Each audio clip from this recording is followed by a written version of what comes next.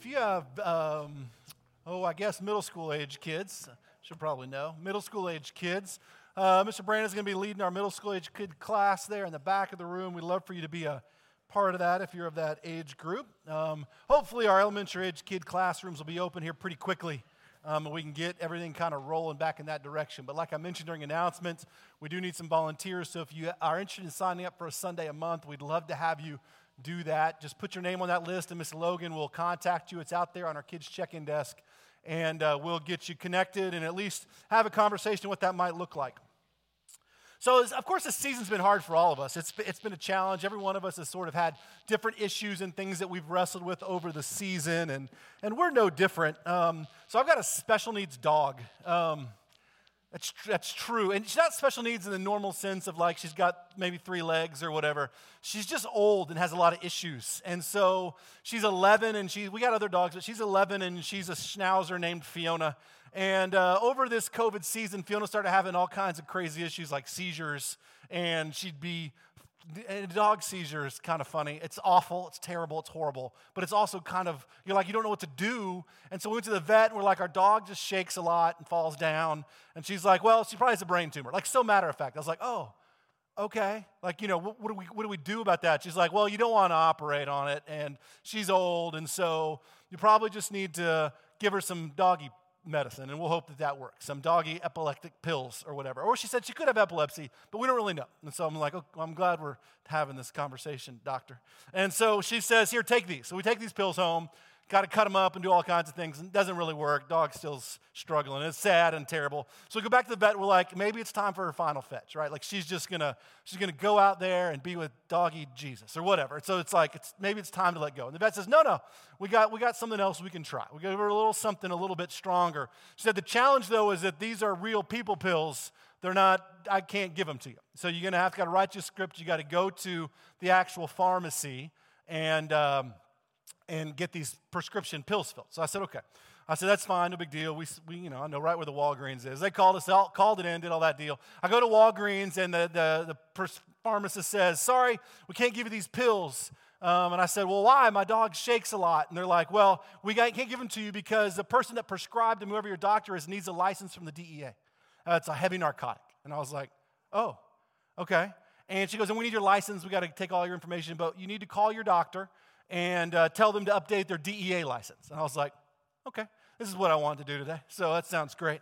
So I called the vet, who I'm now realizing that not only does my pharmacist not know this is a dog, doesn't know it's coming from a vet, right? They think this is like a physician.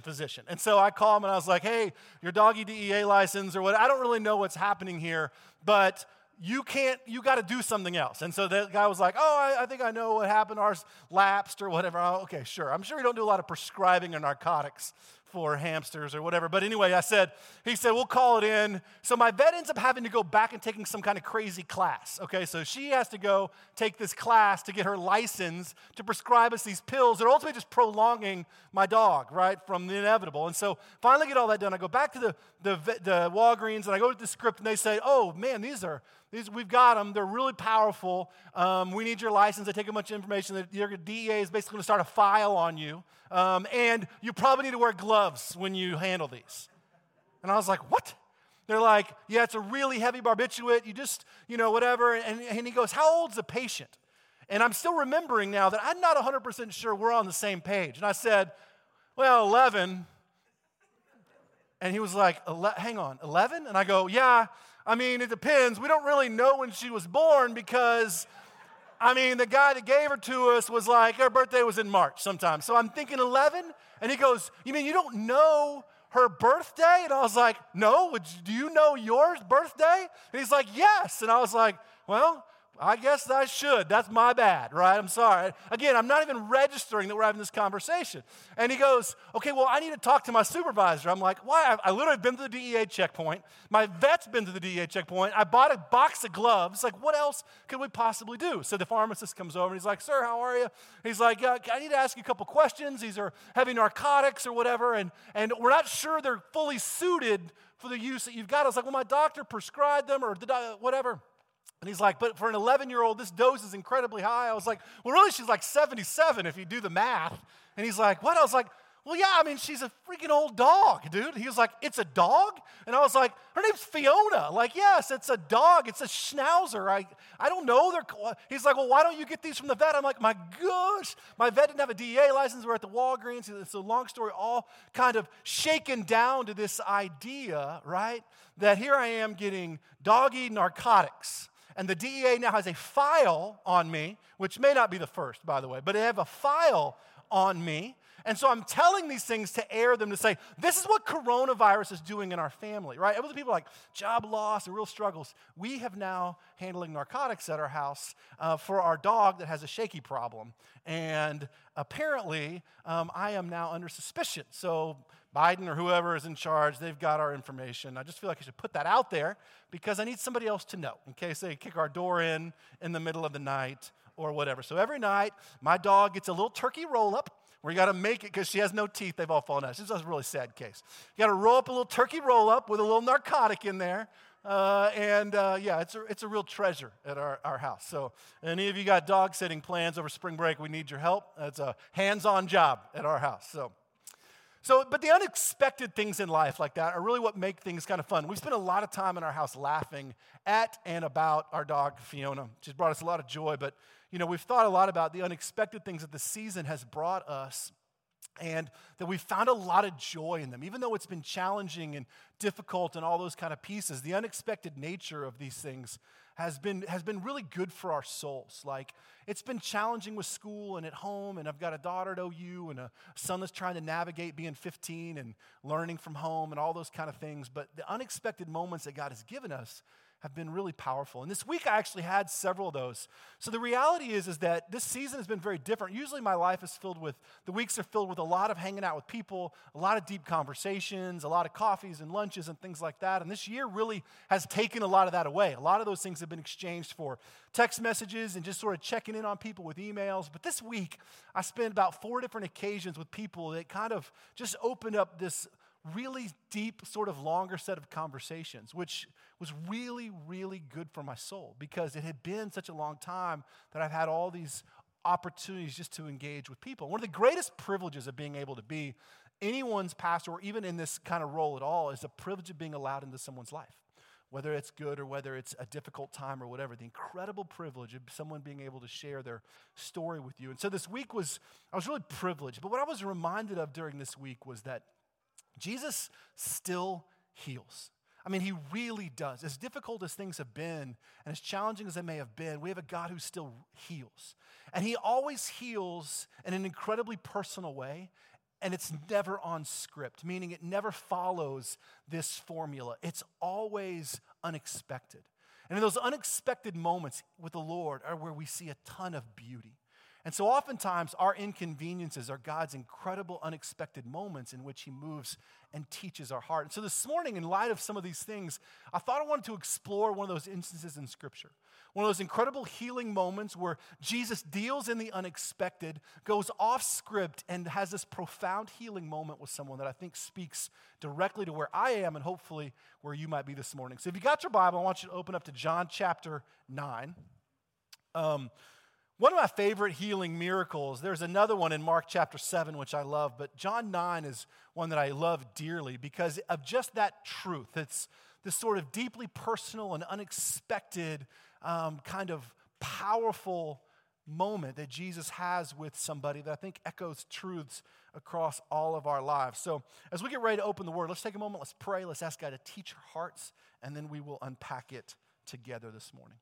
Lord, I do thank you just for the beauty of being able to gather here with people. We recognize, Lord, that not everybody across our country and world has this privilege. Lord, whether it's because of the pandemic or just because folks live in a country where this kind of gathering is not permitted, Lord, we have taken it for granted, and yet we have this incredible privilege of being able to just be together and open your word and worship. Lord, we were created to live and be in community, and Lord, that's been something that a lot of us have longed for and have missed, and even many more in our community that aren't feeling comfortable or able to come back. Lord, we pray that you would draw them into community at some point in time in some place to knit our souls together. Lord, we do open up your word this morning, and we recognize that without your Holy Spirit, not only do we not understand, but Lord, we can't be instructed, and so we ask that your Holy Spirit would teach our hearts. that we would have an encounter with your living word. The theopneustos, the very breath of God, is what you call Scripture. And so, Lord, we ask that you would speak to us through that. An encounter with your word is an encounter with you. Take a moment in your own heart and just ask the Lord to teach you this morning. Whatever he needs to show you or just open up for you, just ask the Lord to teach your heart this morning.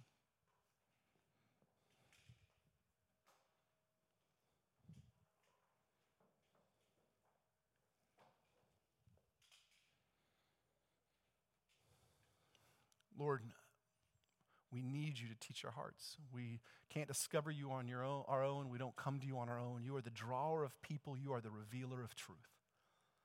Take a moment where you sit and just pray for somebody else. Pray for the person beside you or behind you. Pray that God would move in them, that he would teach them. Be in the habit of praying for other people. Every single week we say the same thing. Be in the habit of praying for other people. Everything that unfolds here on a Sunday morning is not about you. Ask God to move in the life of the people around you.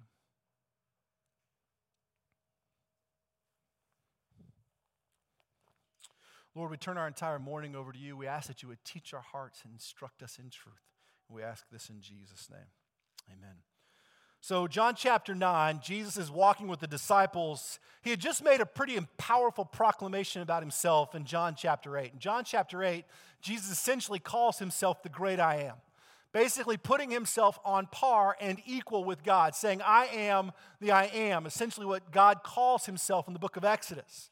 How he declares himself to the people of Israel. Jesus makes the illusion that the great I am is who he is, and there he and the Father are one. And so he's made these powerful claims, and he's walking with the disciples, and this is the encounter that we see happening. As he went along, he saw a man blind from birth. His disciples asked him, Rabbi, who sinned, this man or his parents, that he was born blind?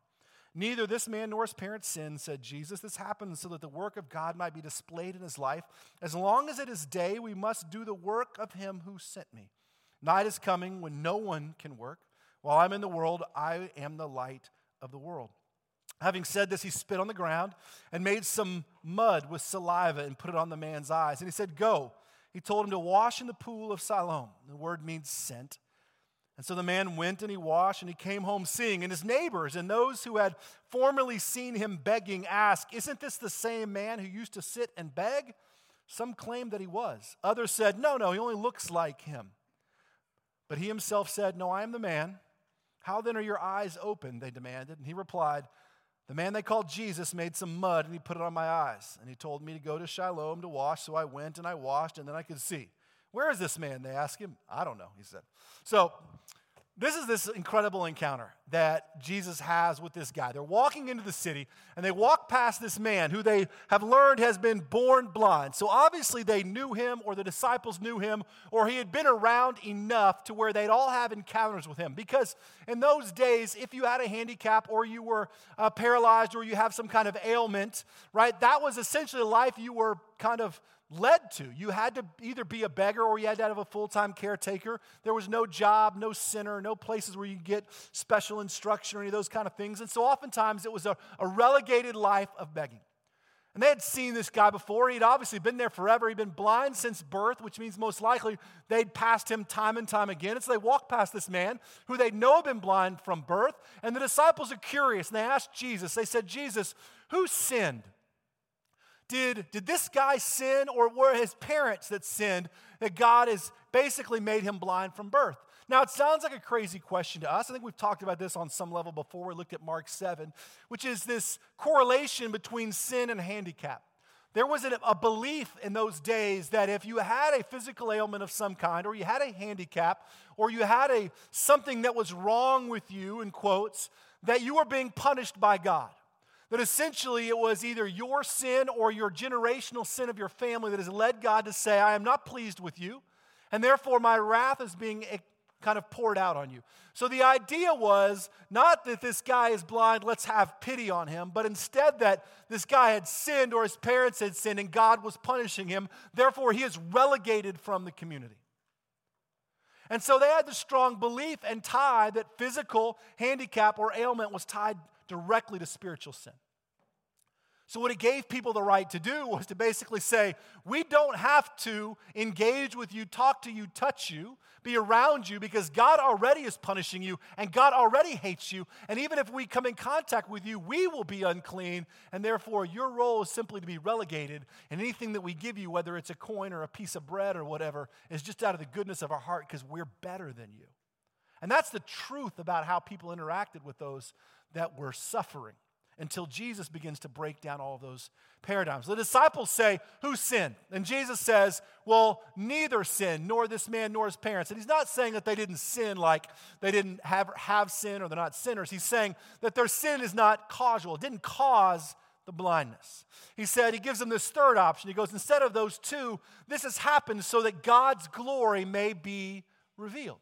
So he said the third option is not that the sin or the blindness is a direct result of this man's actions or his parents' actions. Instead, it's because God is going to demonstrate his glory right now in this moment. And then he says, as long as it is day, I must do my work, the night is coming. He's alluding to the idea that he's not going to be walking and doing ministry for that much more longer on the earth, but as he's here as a light of the world, he has a mission and a heart, and this encounter with the gentleman is part of this movement. And he says, basically, this is so God's glory may be seen.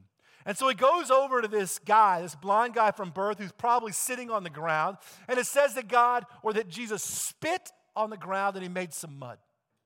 Takes this mud and he rubs it on this guy's eyes. And then he looks at him and he says, I want you to go wash in the pool of Siloam, which is basically on the south side of Jerusalem, cut out of the rock. There was a pool that was made by King Hezekiah that was massive, a major part of the waterway, which most people wouldn't wash in, right? It was part of a waterway, not a bathing pool. But he tells this crippled, blind, broken, marginalized person that society tosses out to go and wash the spit and mud in his ailments and basically the water system of the entire city, which is a whole nother amazing piece of this puzzle. But he says, go and wash. And so the guy does just that. He gets up and he washes. And then he just goes home. And he's super matter of fact, which I really like. He goes home and the people around him are like, hey, we know you. Aren't you the guy? Says his neighbors were like, aren't you the guy that used to beg? Like, they don't even know his name, right? They was like, aren't you the guy that used to beg? And some were saying, yeah, that's him. And some were saying it's not. And he's like, no, it's me. And they're like, well, how come you can see then? And he's like, I don't know. This guy Jesus made mud, put on my eye, and told me to wash, and so I did. And now I can see. And they're like, well, where is he? He's like, I don't know. I mean, it's like this. I have no idea. I just did what this guy Jesus told me to do. And then he goes on, and Jesus is going to talk about spiritual blindness and some other cool things in John 9. But that miracle moment just sort of ends there, sort of just hangs there. But there's some really powerful things in there that I think are really important for us to see. Because this encounter, this profound healing that Jesus has with this person is much deeper than just, and as it always is with Jesus, than just giving a man his sight. Right? It's this deeply personal, this incredibly unexpected, and this profoundly healing moment that we see. And we know it's personal because it's directly connected to this person who essentially his entire life has been called an outcast. So again, we have this gentleman who we don't even know his name, who has been relegated to being a blind beggar, who the entire community basically has thought God is punishing or God hates them, and most likely he has believed that truth his whole life. I have this thing in me. And this thing that's going on with me, whether it was his blindness in this case, or in Mark 7, it was a deaf gentleman. So this thing has caused me to believe, because people have told me, that God is punishing me. That I have done something wrong, and that something wrong, that sin must have been so deep that God disliked me so much that he caused me to be blind from birth. Or that he disliked my family or my parents so much that he is punishing me. And this is what the world has told me. And that connection was real. And so for the majority of this guy's life, we don't know how old he is, whether he's 15 or 55, we have no idea. But for the majority of his life, he's believed that truth. Or what he thought was truth, that God hates me, essentially. That I'm being punished for either my sin or God hates me so much that he's punishing me for the sin of my family. And it's an incredible thought to think what that might be like to carry that. Now, I've done a lot of things that I'm not proud of. I've got a lot of sin in my life. I've got a lot of hurt and a lot of struggles and a lot of failures over my 39 and some odd years of existence. Several extra. But I don't know what it would be like to carry the weight of feeling like God hates me. Now, I've felt God being disappointed in me. I've made choices that I believe have led that, but I've always walked in the idea that Scripture promises freedom and forgiveness, that when we confess those things. So even in the disappointed moments where I feel like I have failed, God washes me with this freedom. But I wonder what it's like to carry that much hurt or pain.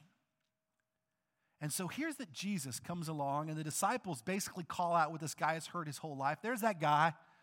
God hates him, but did God hate his parents or does God hate him? Who's in total earshot of all this, right? He's blind, not deaf, so he probably hears really well. Hears them talking about him, has heard about this Jesus because everybody's heard about Jesus. In fact, when he tells his neighbors, he's like the guy Jesus basically everybody's talking about. Hears them talking about him, the same things that he's heard his whole life, which is something I've done has brought about the hatred of God. And then Jesus' response is so powerful, right? To hear that going, he hasn't sinned. God doesn't hate him is essentially what he's saying. But instead, what you see is this broken part of him is actually going to be used for God's glory. I mean, think about that for a moment, that here you are carrying this pain and hurt your whole life, and the God of the universe, right, the God that hung the stars and the trees, this Jesus that you are hearing is doing all these miracles, has basically said, this is not only not his fault and not his parents' fault, but it's going to be a tool or an instrument of God's incredible glory. And to feel your heart for a moment go from, wait a minute, so God doesn't hate me, but God is going to use my brokenness for something different. I don't know if you believe it at that point in time. He's still blind, but man, to hear it would be something just unbelievable. So God doesn't hate me. This is for his glory. And in that moment, that personal moment, Jesus, I assume, kneels down because the guy's probably sitting and begging, and he spits and makes mud, which is a lot of spit, by the way. And it's so unexpected to me because here's this. Jesus and earlier in the gospel turned water to wine with just a word. Jesus heals a centurion's daughter with a word from miles away. He does not need to do anything. He could simply sneeze or blink or think, and this man would instantly have his eyesight. But being blind, he does something incredibly personal and unexpected, something audible and something he could feel. So he makes this audible thing where he spits. Now, I don't know how often you spit, but if you do, it's not something you do quietly, especially when you're going to try and get enough spit out to make mud. So this gentleman sitting on the ground hears this Jesus spitting into this little cup of, I guess, mud deal on the ground, makes it with his finger, and he takes that mud and he places it on the eyes. In other words, he touches, right, this guy's eyes. Yeah, sounds that way. Takes spit and he rubs it across his eyes, which is really pretty amazing if you start to think about it. If the source of your hurt and your pain was something like that, right? Imagine the place in your life that you're most ashamed of, that you have most hated about yourself or believed that was the most disappointment to the people around you or even to God himself. And the God of the universe actually looks at you and says, not only I don't hate you, but I will take my healing hand and I will do something very unexpected and I will actually place it in that part of your life that hurts so much to show you that not only do I love you, but I'm willing to go to the places in your life that you hate, that you're ashamed of, and that you hurt from. And so Jesus takes this mud and he rubs it across this guy's eyes in this very tangible way. And then he says, I want you to do something for me. I want you to basically go and wash in the public water supply. Why? Who knows? Mainly because Jesus asks us to do things in obedience, to trust him. So the guy gets up and he washes his eyes in the pool and he can see again.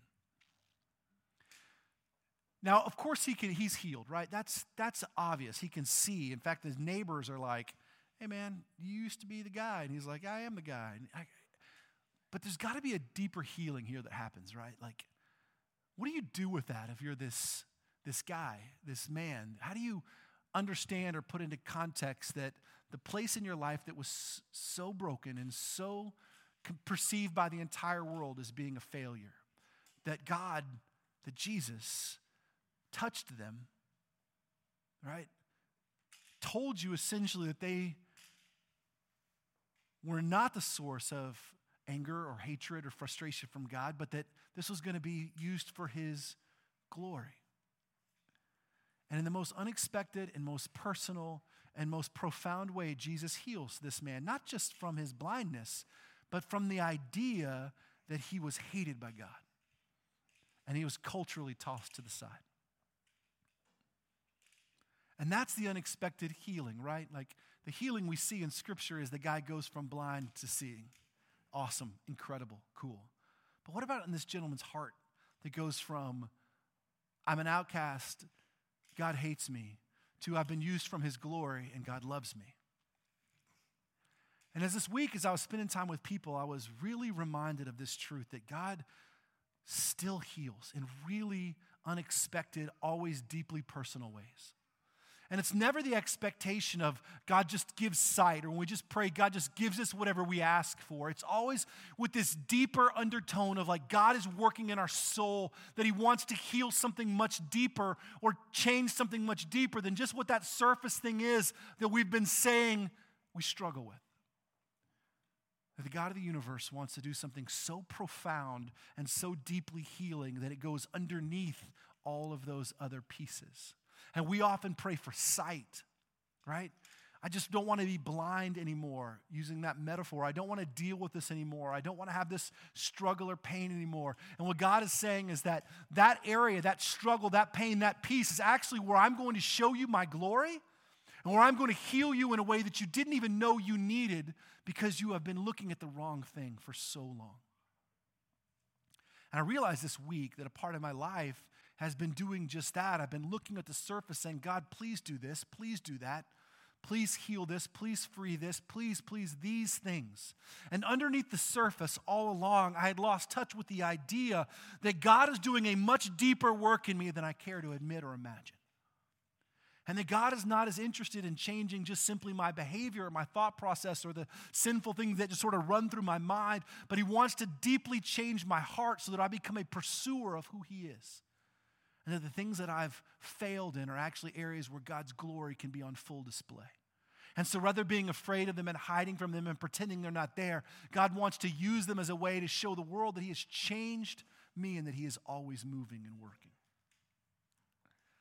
I think if anything, this season has brought about in me a desire to just see God do something deeper than anything I've ever asked. Because I think a lot of us are hung with this gentleman is hung, right? We just want God to maybe fix the ailment that is just, we can feel and see that's right there. We're just like, God, please take this from me. Take my fear, take my anxiety, take my worry, take this sinful thought, take this sinful behavior, take this thing and just fix it. And God's saying, that's not really what I'm doing. What I want to do is I want to heal the deeper portion of that so that you understand not only can you see again, but that you see correctly. And you see with beauty and you realize what I'm doing in you. Because it's one thing to see and just have sight. It's another thing to understand that the God of the universe took his hand and he touched the place in your life that was so broken. And then he looks at you and he says, I don't hate you. I love you. And this is the incredible invitation of someone that is meeting Jesus for the first time, right? That we're walking around not even knowing that we're truly broken, just wishing this one thing. And then the God of the universe sweeps in and he says, I want to rescue your whole soul. And we surrender our entire soul to the Lord. We surrender our heart. We give up ourselves. We realize the beauty that comes from knowing Jesus. He saves us and redeems us from brokenness that we didn't even know we truly had. And for those that are following Christ, for you and me that may have been walking with the Lord for 20 years or 15 years or whatever it may be, the reality is we come to this place where we just want God to heal those blemishes on our skin so that we feel and look better. But God is not interested in the blemishes. Those are what make us who we are. God wants to go underneath and do the deep redemption that makes us look at the blemishes and say, these are marks of God's great glory. That I'm not defined by them anymore. I once was that, but I'm no longer. I once was blind, but now I see. The reality of the radical healing of Christ is unbelievable. So here's what I want you to hear this morning. Whatever you're walking through, however deep it may be or shallow it may seem, whatever it is, God still heals. He does the physical, he does the spiritual, he does the emotional, he does it all. He heals. That was not something he used to do. It is something that God still does, and he's still actively doing it, and he wants to. That healing is always off script and unexpected. It's never fully in the way that we just simply ask. Now, it may have that result that way, but there's always something deeper at play because God is always interested in your growth in who he is. He's always interested in your sanctification, your growing to become more like him. He wants to heal the soul where we want to heal the skin. And it's always personal. God always wants to deal with you on a level that says, I love you. I know your name. Even when the rest of the world doesn't, they just call you the man who used to beg. I know your name. I know every hair on your head. I know every dream that you've had and every thought before you think it.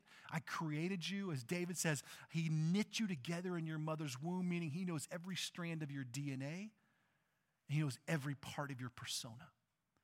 And the God that knows you that well, right, wants you to understand that he loves you that much. And we cannot disconnect the healing of Christ with the deep love of Christ.